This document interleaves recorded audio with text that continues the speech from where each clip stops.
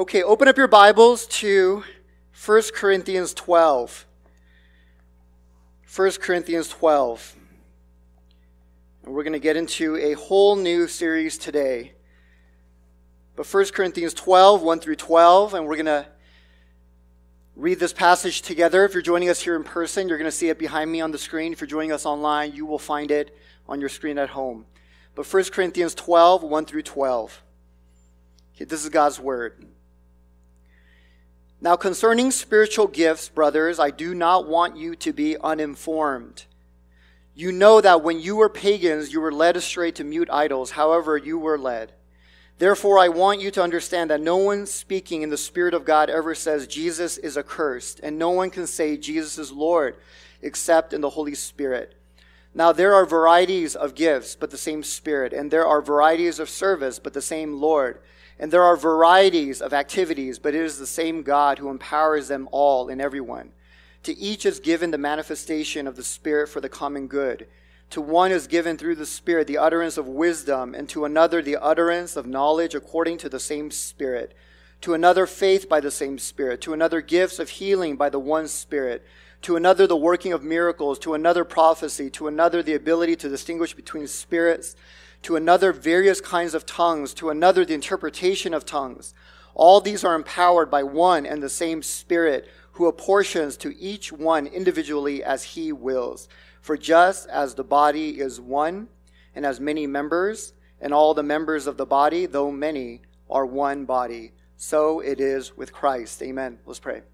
Father God, we give you all the glory, and we worship you, and we thank you, Lord, for this gathering. We thank you for the amazing work that you are doing around the world and how you invite us to join, whether it's right here in Riverside on Easter weekend, whether it's across the globe in Malawi or elsewhere. Father, you are on the move and we want to be a part.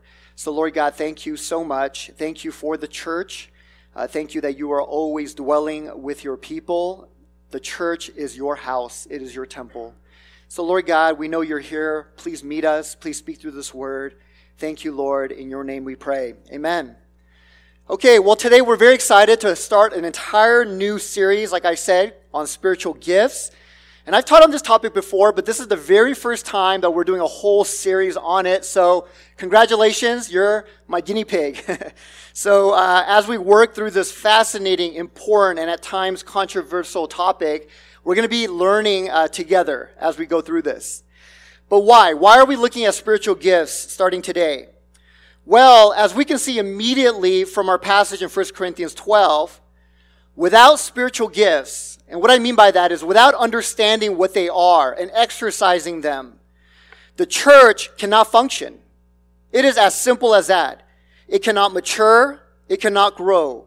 In other words, without spiritual gifts, the church cannot be the church. I almost said amen. That's not an amen. But we can't be the church, which, by the way, is the theme of this year. You see it on your bulletin. But we are called to be the church. And we simply cannot do that unless we understand and exercise spiritual gifts. See, this is why Paul said at the very top of our passage, now concerning spiritual gifts, brothers, I do not want you to be uninformed. Another word for uninformed is ignorant. You might see that in your Bible translation. But I don't want you to be ignorant about spiritual gifts, church. See, Paul's pleading with them. Why? Because without spiritual gifts, the church cannot function. We literally cannot do the things that we're called to do. And this is why I want us to spend time for the next several weeks learning about spiritual gifts. If we want to be the church this year, and I'm hoping that all of you guys are on the same page, but if we want to be the church this year, we must understand and exercise our spiritual gifts. And I'm talking about personally. You need to discover and know your spiritual gifts and begin to walk in them, begin to do them. Again, this is why God commanded the church through Paul, do not be ignorant about spiritual gifts. That's a command. See, if you don't know anything about it, if you're like, I don't know if this is for me, then you are disobeying that command. And yet, spiritual gifts can also be potentially divisive in the church. And so in one regard, we absolutely need it to be the church. And in another regard, we got to be very careful. They can be potentially divisive. They can pull the church and individuals away from God's will, not towards it. Okay, why? Why are spiritual gifts like that? Well, first is because there can be a lot of unhealthy interest in spiritual gifts. We're commanded to desire the gifts. So if you read later in 1 Corinthians 14, Paul directly commands the church, desire them. It is good to desire them. But we know, people go, okay, and then they have unhealthy desires, right? All kinds of ungodly, carnal desires for spiritual gifts. And that was true in the Corinthian church. And this is true today. So you see that everywhere. People have a very natural, ungodly interest in spiritual gifts. So unlike things like celibacy or martyrdom, spiritual gifts really are interesting to people. People seek them out. I mean, when's the last time you saw a book on celibacy at the bookstore? Yeah, probably not often, right? Very precious few are written on celibacy. The true godly warriors, right, are the ones who are reading those books thinking, God, are you calling me to this? That's a whole other issue. But how many books have you seen written on spiritual gifts in the bookstore? Shelves upon shelves. And so you know that. I remember back in the 1990s, many of you guys don't remember the 90s because you weren't born yet. But I do. But back in the 90s, I remember almost every Christian I met was working their way through the spiritual gift survey. And what is that? Well, a spiritual gift survey is a tool that helps you to discover your spiritual gifts. I remember one popular one was developed by Peter Wagner, but everybody was taking that survey. So people were interested in these gifts. They were naturally seeking them out, and this was before the internet. You couldn't just go online and get one. You actually walk into a bookstore and buy the pamphlet. I know, how medieval is that, right? Before the internet. Ridiculous. But that's what people did. So people have a natural fascination in this topic, and it's not hard to see why. It's because the moment someone goes spiritual gifts, you immediately think about who? Yourself. Oh, I wonder what gifts I have. Right? I wonder what gifts God has blessed me with. I wonder what gifts I can show others. Maybe they're going to be cooler ones, right? More noticeable ones than the other person that I know. And so immediately we think about ourselves. And as dumb as that sounds, that's exactly what the Corinthian church was struggling with.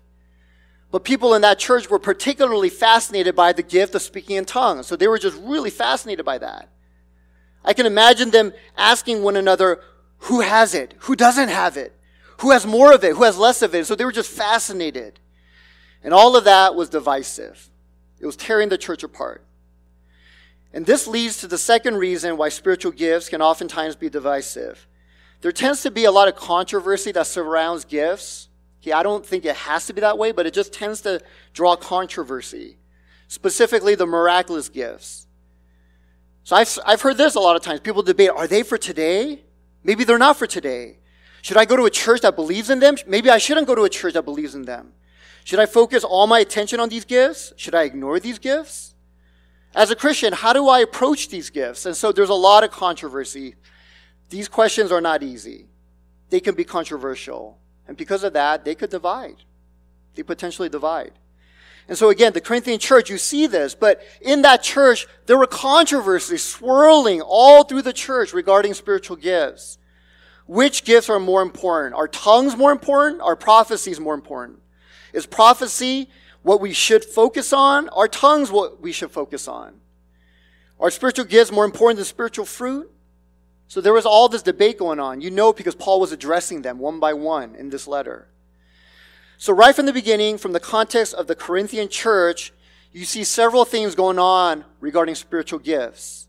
But we see how spiritual gifts are vital for the church. Should we know them and use them? Absolutely. Should we desire them? Absolutely. They're vital for the church. In fact, the church can't function without them. And yet, they can also divide the church. People have an intense interest in them, making them all about themselves. It's all carnal. They can also stir up a lot of controversy, driving people into different camps, pushing them to different corners, maybe even pushing people away from the church. So what was happening in the Corinthian church is very much happening today. But there is something else that's happening today that the Corinthian church, from what I can tell, didn't have. But there are many Christians today who have become so Bible illiterate, they don't even know that there are spiritual gifts. They don't even know about them. You know, I read this, but a few years ago, Barna did a survey on spiritual gifts. It was a broad survey throughout the entire country. This is what they found. But back in 1995, only 4% of born-again Christians did not think they had a spiritual gift. Only 4%. Later in 2000, that number rose to 21%. Okay, that's a big jump. More recently, they found that 29% of all adults have never heard of spiritual gifts. That's crazy. It went from 4% to now almost a third of Christians in America have never even heard of spiritual gifts. Among Gen Xers, that's me, and younger adults, 40% have never heard of spiritual gifts. And 69% have heard of spiritual gifts, but do not know what their spiritual gift is. So that's a pretty poor picture, right? Vast majority of people don't even know what it is, and those who do know, they don't know what they have. So people are not only intensely interested in spiritual gifts for the wrong reasons, they are not only dividing over the spiritual gifts, more and more people don't even know what they are. And so for all these reasons, Paul commanded the church back then, and we need to hear it more than ever. Do not be ignorant about spiritual gifts, brothers and sisters. You need to understand them. Okay, it is a gift of God's grace, and it is how the church will function. But it's more than that. We'll get into it. And so this is where I want to start today, this whole series, but I want us to be helped. I want to help us not to be ignorant about spiritual gifts. Okay, they're far too important. They're far too potentially divisive. We need to understand them biblically. And I want to say this right up front, but I know a lot of you guys already know about spiritual gifts. You might have opinions on them, but many of your assumptions on spiritual gifts are not biblical. I know I'm kind of taking a risk saying that because I don't know all of you and I haven't talked to you about spiritual gifts, but from what I've known, from the people I've talked to, a lot of Christians have assumptions about spiritual gifts that are not biblical. And I'm not talking about your neighbor, the person you're thinking about right now. I'm talking about you, right? I'm talking about you. And I'm talking about me. But we have a lot of assumptions about spiritual gifts that are simply not biblical. And this is why my only concern through this entire series is to learn what the Bible has to say about spiritual gifts. I'm not here to convince you about my own experiences with spiritual gifts, and I've had a lot of experiences. I'm not here to pass on the teachings of my favorite teacher, and there are a lot of good teachers out there teaching on spiritual gifts. I'll mention a few here and there. But primarily, I want us to know what the Bible says about spiritual gifts, so that we can understand them biblically and then exercise them effectively, right? We need to know what the Bible has to say. And don't just assume, well, I already know what the Bible says. No, you don't. Because guaranteed, you have assumptions about gifts that are not biblical. So whether you are in the far conservative camp or in the charismatic camp, guaranteed, you have some views about these gifts that are not what is stated in Scripture. Because we just hear a lot of talk about these things from other people and we just kind of formulate our beliefs. But we've never taken the time to actually read what the Bible says in context. And so we are here to see what the Bible says about these gifts. We don't want to be ignorant about these gifts. So this is the way I want to tackle this entire topic. It is a huge topic. It's going to take several weeks. There are so many different passages we can look at. But rather than just looking at one passage, I want to structure this entire series around 7 common questions regarding spiritual gifts. So 7 common questions. And every week, I'm going to try to answer at least 1 or 2 of these questions. And so it's going to take some time to work through all of them.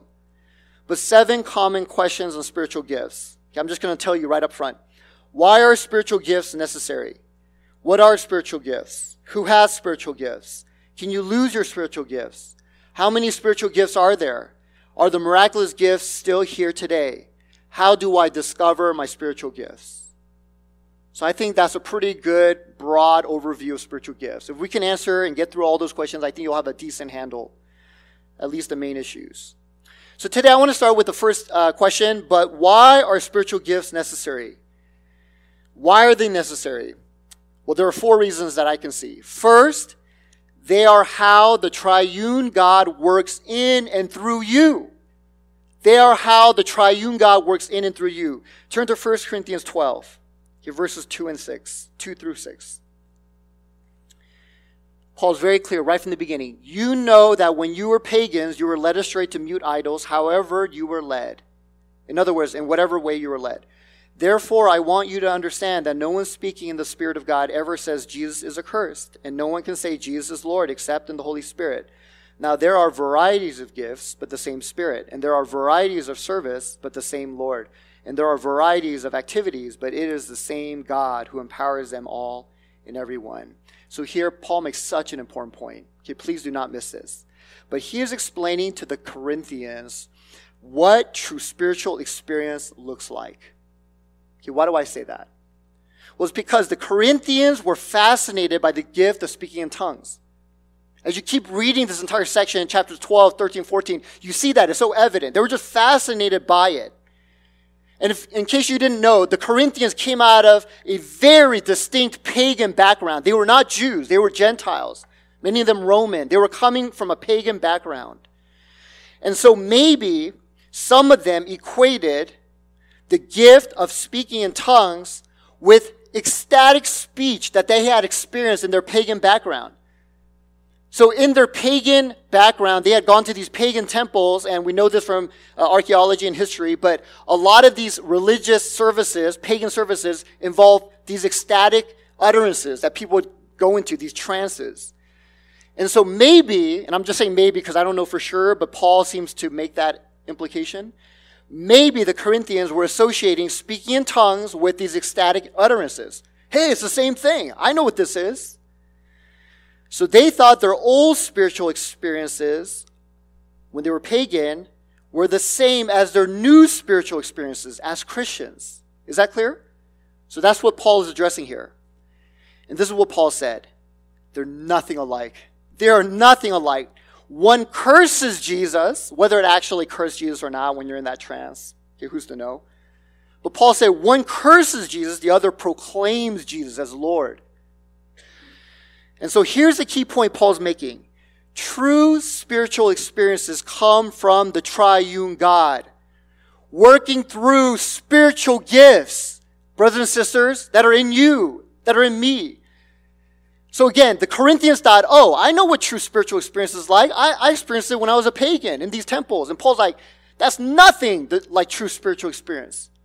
But rather, true spiritual experience is what you experience when God begins to work through your spiritual gifts. So immediately, do you see how powerful spiritual gifts become? It's not me, oh, I just want to know who I am. Right? A lot of people, they go, oh, I just want to know who I am. How did God make me, right? I don't know why I go into that voice. I apologize if you have that voice. I'm not making fun of people with that voice. But I'm just saying, you know, why, God, how did you make me? But it's so much more than that. But Paul is saying, this is the way you truly experience the triune God. And why do I say triune God? Notice, go back to verse 4. Notice all three persons of the Trinity are mentioned here. This is how big this is, brothers and sisters. Paul said, now there are varieties of gifts. This is coming right after Paul rebuked them. Don't compare speaking in tongues with those pagan utterances. Now there are varieties of gifts, but the same Spirit. And there are varieties of service, but the same Lord. He already mentioned Spirit. Now he says Lord, speaking of Jesus. And there are varieties of activities, but the same God, God the Father, who empowers them all and everyone. That is quite a statement. Paul is mentioning all three persons of the Trinity there. So what are we saying? The Corinthians were seeking spiritual experiences, especially through the speaking of tongues. They thought that was similar to their pagan experience when they were having these ecstatic utterances, going to trances. Paul says they're nothing alike. One curses Jesus, the other one proclaims Jesus as Lord. And he said, here's the true spiritual experience. You want to know how to experience God? And I know many of you guys are in that boat. I was in that boat for many years. How do I know you, God? How do I experience you? Paul says, I'll tell you how, and not just God in a generic sense, but this is how you experience the triune God, the Spirit, the Son, and the Father, God the Father. How? Through your spiritual gifts. Know your gifts. Begin to operate in your gifts. And this is what's happening, Paul says. The triune living God, Son, Spirit, and God the Father are powerfully working through you, and you are experiencing God. That is a true experience of the living God. And so that is the reality of spiritual gifts. There are many of you who sincerely want to experience God. Okay, I believe that. Why? Because you're at this church, right? But you want to know Christ intimately. You want to experience His presence. You want to know His peace, His joy. You want to hear him speaking to you through the pages of Scripture. You want to know his personal care through him answering prayer, your individual prayers. I believe that you guys all want that. You truly want to experience the living God. Well, how? Right? Are you going to sign up for the latest conference? Are you going to go to the mountains and find a hole in the mountains somewhere and spend a week there? Well, how do you experience God in your life? Well, Paul's answer, and there's more than one answer, but Paul's answer here is know your spiritual gifts and begin to exercise them. So if you want to experience God in a real way, and not just one person of the Trinity, but all three persons of the Trinity, Father, Son, and Holy Spirit, know and exercise your spiritual gifts. So this is the true spiritual experience that God wants you to have. And I've experienced this in my life as well. Again, when I was first a believer, very young, I had powerful encounters with God, and yet it kind of faded, and I was kind of wondering, what do I do, Lord? And yet God began to show me that little by little, as I began to discover my gifts and walk in them, that is the powerful experience I began to have of the living God. Now, did I have other experiences? Yes, I did. Specific verses cutting my heart. I even had that, today.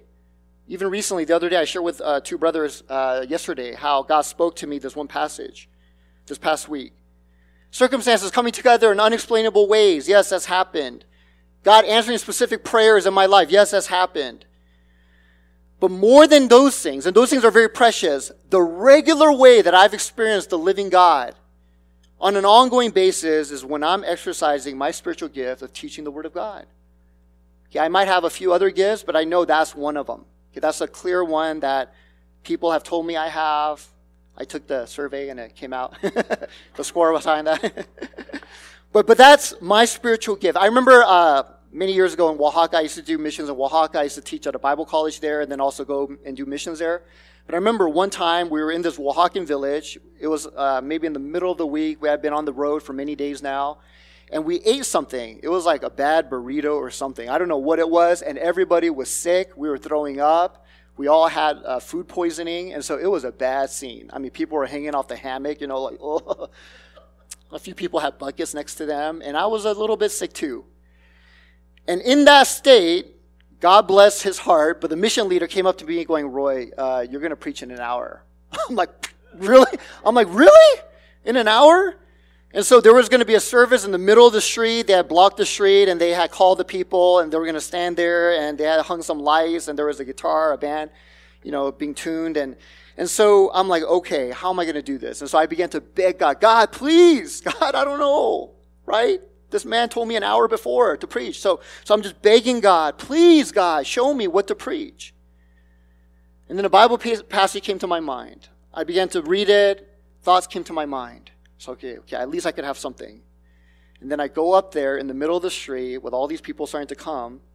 And the moment I open my Bible, I think I've shared this before in a different context, but immediately I sensed the peace of God, and I just began to preach. And it was one of the most easy and effortless times of me giving the Word of God, because I just knew this is what God wanted me to say at that moment from the Word, from the written Word. And so what is that? That is me experiencing the living God. Do you see what I'm saying? It is through the exercise of my spiritual gifts. Don't get me wrong. You should have retreats at times. You do need to go to the mountain at times. You need to get away from Twitter and all these things. You should do that. But more than even that, know your spiritual gifts. Begin to exercise your gifts. The triune God is working through you. But some of you guys might be thinking, okay, but how many years ago was that? how often does that happen, right? Really? Is that the most consistent way? And I'm here to say yes. Here's a little view behind the curtain. You're like, what curtain? But there are things that happen to me before I come up here every Sunday.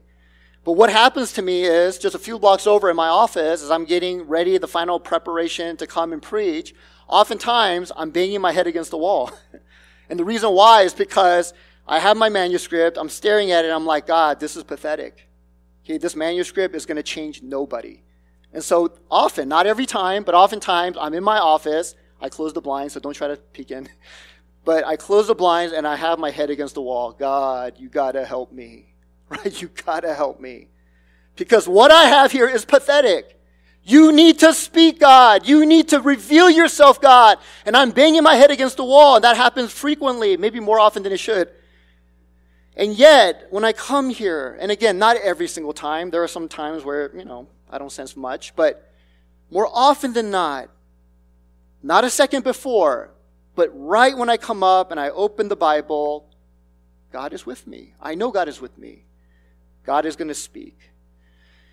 And so, that's my opinion. You could have your opinion.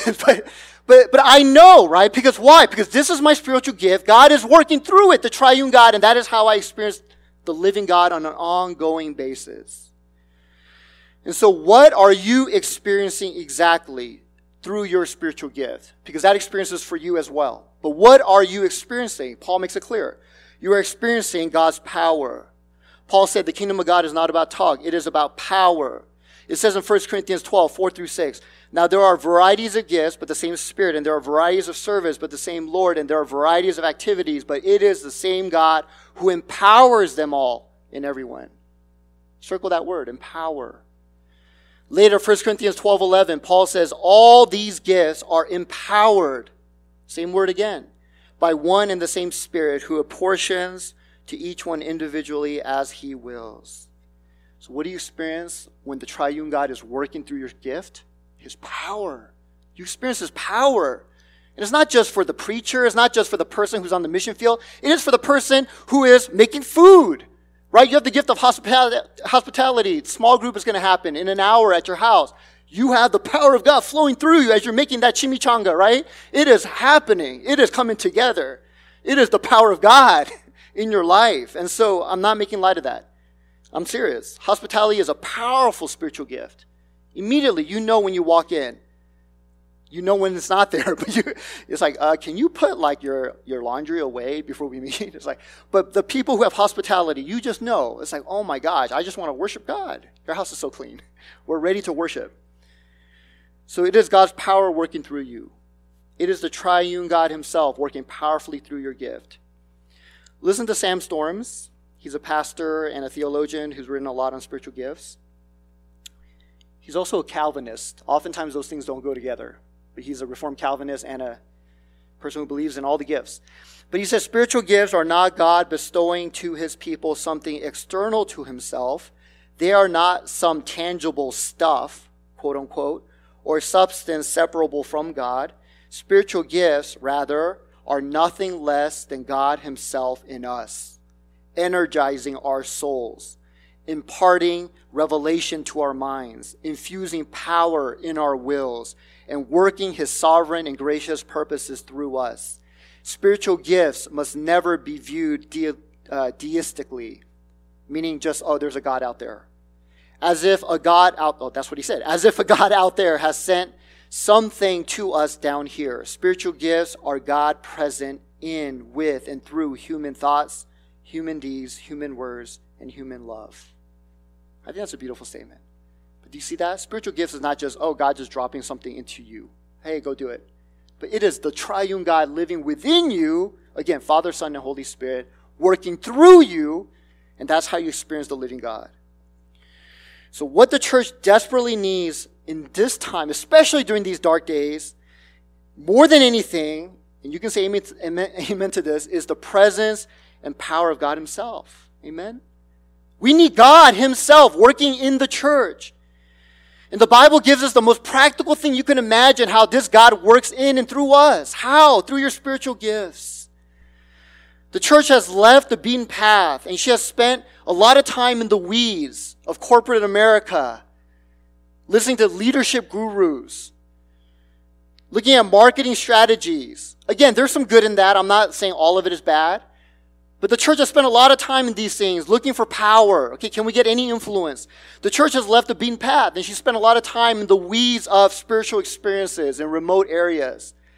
Okay, looking for different kinds of gurus, going to different conferences, lighting candles, burning incense, okay, growing a beard if you're able to. But they're looking for all these different experiences and the power of God. How do I experience God more? Again, not all of it bad, a lot of it not good. And yet the church is not pursuing the one thing, the most straightforward way you can experience God. Again, using your spiritual gifts. So that's the first reason spiritual gifts are necessary. This is how the triune God works in and through you. Amen? So this is how God works in you. But there's another reason it's necessary. They are how God builds up the church. They are how God builds up the church. In 1 Corinthians 12:7, Paul said, "To each is given the manifestation of the Spirit for the common good." So spiritual gifts are not primarily for you to discover yourself and your potential. Again, that will happen. It happened for me, it'll happen for you. But that's not the main purpose. But it's for the common good. Again, you can underline or circle that. And what's the common good? Paul tells us elsewhere, Ephesians 4:7-12. "But grace was given to each one of us according to the measure of Christ's gift." I like how Paul simply called these gifts just grace. Grace has been given to you. What's that? These gifts. "But grace was given to each one of us according to the measure of Christ's gift. Therefore it says, when he ascended on high, he led a host of captives, and he gave gifts to men and women." In saying he ascended, what does it mean but that he also descended into the lower parts of the earth? He who descended is the one who also ascended far above all the heavens, that he might fill all things. And he gave the apostles, the prophets, the evangelists, the pastors, and the teachers to equip the saints for the work of ministry, for building up the body of Christ. So I read that entire passage because I wanted you to see that when Jesus gave gifts to people, okay, God here, through Paul, doesn't mention once, "Oh, this is for you. This is to discover your potential." But rather, what did he say? This is for the common good of the church. So he mentions these specific roles of apostle, prophets, evangelists, teachers, and shepherds. But through them, why are they there? So that they could do all the work? No, so that they can actually help the church discover their gifts, so that they can be equipped and do the work of the ministry. Do you see that in verse 12? So for example, I'm here. Okay, I'm not saying that I'm a gift to the church. I'm just saying I have gifts. Why? So that you can be a gift to the church, so that you can discover your gifts and serve the church. And so this is why God has given us gifts. So spiritual gifts are not primarily about you, the individual. It is about building up the church. And so how does Jesus build up the church? Through gifts. Well, again, it's very practical. It's not this mystical thing. Oh, as I do my gifts, somehow things just happen. No, it's very, very practical. Jesus organizes the church around gifts. Organizes. You know, I can't tell you how many times I've gone to church planning conferences before I started this church and even shortly after. And they would put a big charts and hand you a big manual and all kinds of ways to organize the church. And all they had to do was just say spiritual gifts. And I would have been, amen.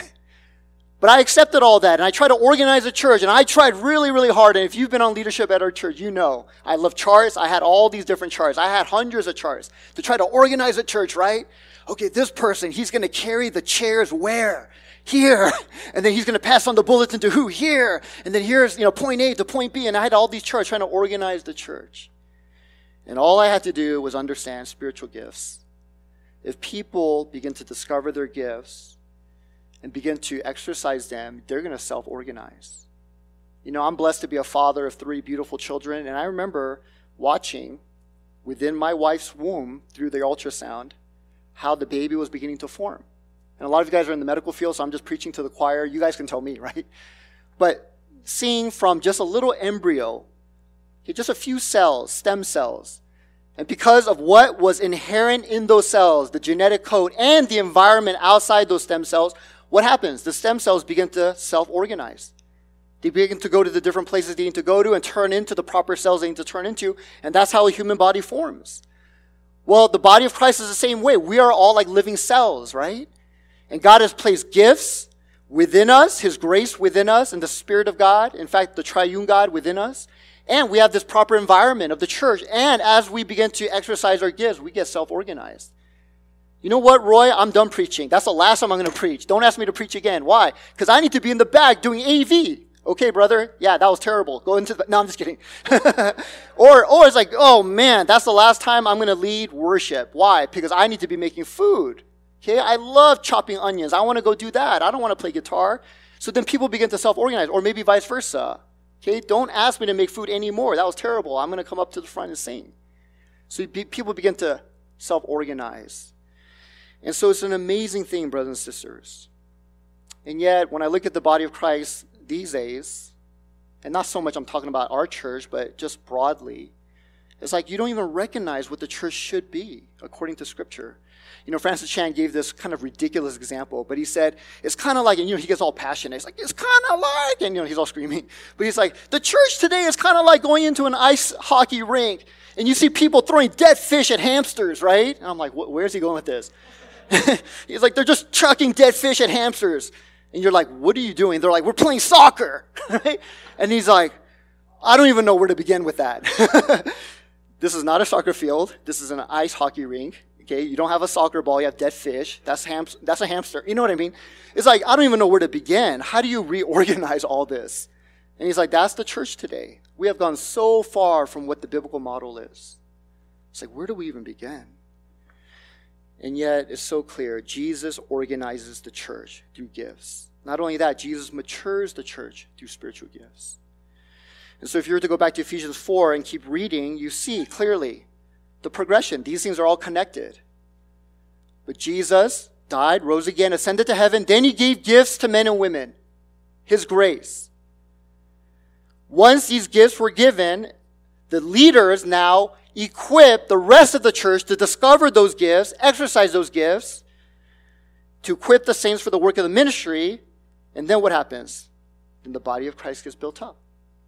And if you were to keep reading, then it talks about one of the key important gifts is sharing the truth in love. And as we do that, now the body grows up into the head, which is Christ. And so you see that through the discovery and exercise of gifts, the church matures. It all begins in verse 7, that long chain of events. It all starts with Jesus giving gifts. Don't disconnect all this from one another. They're all connected. It all begins with the giving of gifts. But not only that, Jesus also governs the church through spiritual gifts. And why do I say that? It's because as we begin to discover our gifts, as we begin to self-organize, what happens? Jesus now is in control. It's kind of like we are the army, he is the commander, and now we're in our proper place. Okay, maybe a better analogy would be a marching band. Okay, we went to go see someone in a marching band a few months ago. It was a beautiful thing. It was a competition. But it's a marching band where Jesus said, okay, tuba players, you are way, way too in front. Go into the back. Okay, you guys who are playing the drums, go to the front. Okay, the baton twirler, you're going to be in the very front. And so he's organizing everybody. And once we're organized, then he can guide. He can lead. And so Jesus governs the church through spiritual gifts as well. Okay, he is the Lord. See, if I'm taking business books, corporate teachings on organizations, and I'm trying to make the church look like that, then who's governing the church? Well, Jesus is still the head. He's always the head. But practically, week to week, he is not Jesus. It's going to be something else. So if we begin to discover our gifts and begin to exercise them, then Jesus is governing. This is his model. So do you see that? Okay, this is how the church begins to mature and grow. So this is the second reason why we must know spiritual gifts, our gifts. This is how God builds up the church. But that's not all. And I'm going to run through the last two very quickly because we're going to circle back and revisit in the weeks ahead. But there's another reason we must know our spiritual gifts. It's because, and I lost my place here, they are how God fulfills your call upon your life. They are how God fulfills your call upon your life. Look at Romans 11:29 and then 12:1 and then 4. For the gifts and the calling of God are irrevocable. Again, don't disconnect things in Scripture. Those things are connected. There's a reason why Paul mentioned gifts, and immediately after what? The calling. And both are irrevocable. If God is giving you certain gifts and calling, he's not taking that back. You might neglect it, but he's not taking it back. For the gifts and the calling of God are irrevocable. I appeal to you, therefore, brothers and sisters, by the mercies of God, to present your bodies as a living sacrifice, holy and acceptable to God, which is your spiritual worship. For as in one body we have many members, and the members do not all have the same function. So we, though many, are one body in Christ, and individually members one of another, having gifts that differ according to the grace given to us. Let us use them. Again, why did Paul go into gifts after he talked about your calling? Because they're connected, right? As you discover your gifts, what's going to happen? You're going to discover why you're here. Amen? You're going to discover why you're here. You're here to make disciples, but in what way, what area am I going to help make disciples? Again, going back to my example, I didn't want to be a pastor growing up. I had no idea what a pastor did. The only idea I had was I remember following my mom to church when I was younger, and I sat there staring at a man preaching on the stage. He was kind of far away. It was a big church. And I remember thinking to myself, I think I was in high school, thinking, I feel sorry for this man. Okay, this is what he does for a living. It's like, I feel sorry for this man. Little did I know, God's like, ha, ha, ha, you're going to be up there. Feel sorry for yourself. But it's like, wow, that is the last thing I'm going to do. And yet, little by little, as I began to serve in the church, and I did everything right. In the beginning, I used to do the transparencies. Again, this was the 90s, okay, before internet. But there's a device called the transparency device, an overhead projector. Okay, you might see it in museums, but it's just got this like long neck with a lamp and then like a little glass plate, right? You know, Helen. Oh, amen, Helen. Yeah, you know it very well. And then and you just move these transparencies around, and then you see it up here. And it took me a while to figure out that when you go left, it goes right. When you go up, it goes down, right? I had to figure that out. I was like, why isn't this working? But I did a lot of weird things, right? Again, that's not a weird thing. If you're called to do that, do it well for Christ. But for me, I was like, why? You know, I'm just trying all these different things until eventually I had an opportunity to lead a Bible study. And in that moment, I'm like, you know what? I love this. Okay, I understand this. I want to keep doing this. And other people affirmed it. And so then little by little, what happened? I became that man on the stage I felt sorry for. I became a pastor. And so this is how your calling in life gets discovered. And so this is a beautiful thing. And so Jesus wants to reveal his will for your life. Again, we make things so mysterious and esoteric. Okay, I want to experience the living God. I got to go to the mountain. Okay, I want to know God's will for my life. I'm going to, dig a hole in the ground and spend a week there. I mean, we just think weird things. I got to light a candle in my room and then try to imagine Jesus here. And Jesus, tell me my will for my life. And yet, it's very practical. Brothers and sisters, discover your gifts. Discover them. Begin to use them. Be consistent in them, and you're going to know your will for your life. And so that is the third thing. And then finally, they are how you will fulfill God's call on your life. Oh, I'm sorry. I already said that. They are how you will receive a good reward when Christ returns. That is how you're going to receive a good reward. They are directly connected. Matthew 25:19, now after a long time, the master of those servants came and settled accounts with them. And he who had received the 5 talents came forward, bringing 5 talents more, saying, Master, you delivered to me 5 talents. Here I have made 5 talents more. His master said to them, Well done, good and faithful servant. You have been faithful over a little.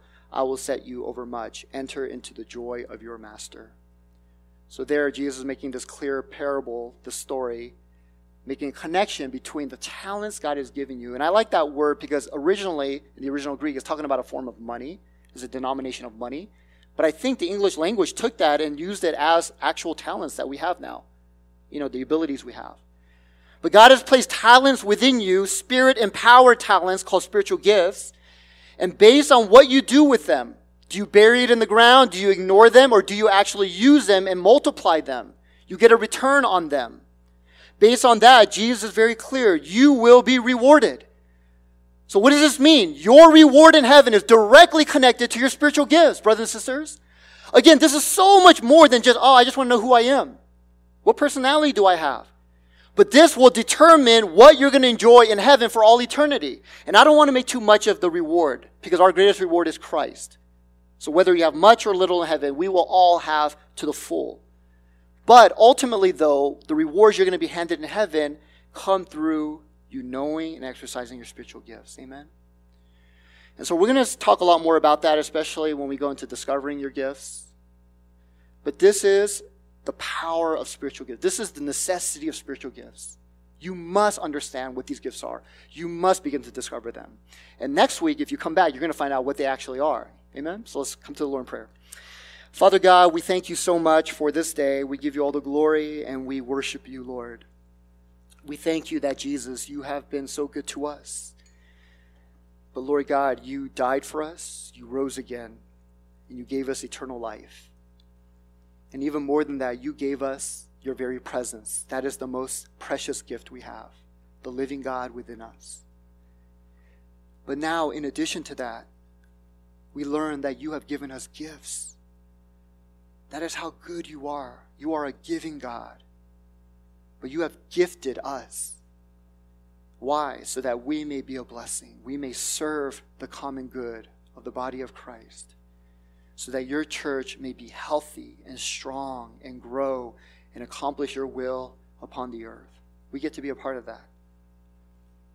So Lord Jesus, I pray and ask that you will help us as a church to begin to discover what our gifts are and exercise them. Not just here and there, but consistently. And a wonderful byproduct of that is we not only experience you, but we come to know ourselves. We know who we are. And so in every possible way, this is a good thing. So forgive us for neglecting it. Forgive us for not really paying attention to it, thinking it's something beneath us. You command us, desire eagerly the gifts. Do not be ignorant concerning spiritual gifts. Thank you, Lord. Help us to obey. In your name we pray. Amen.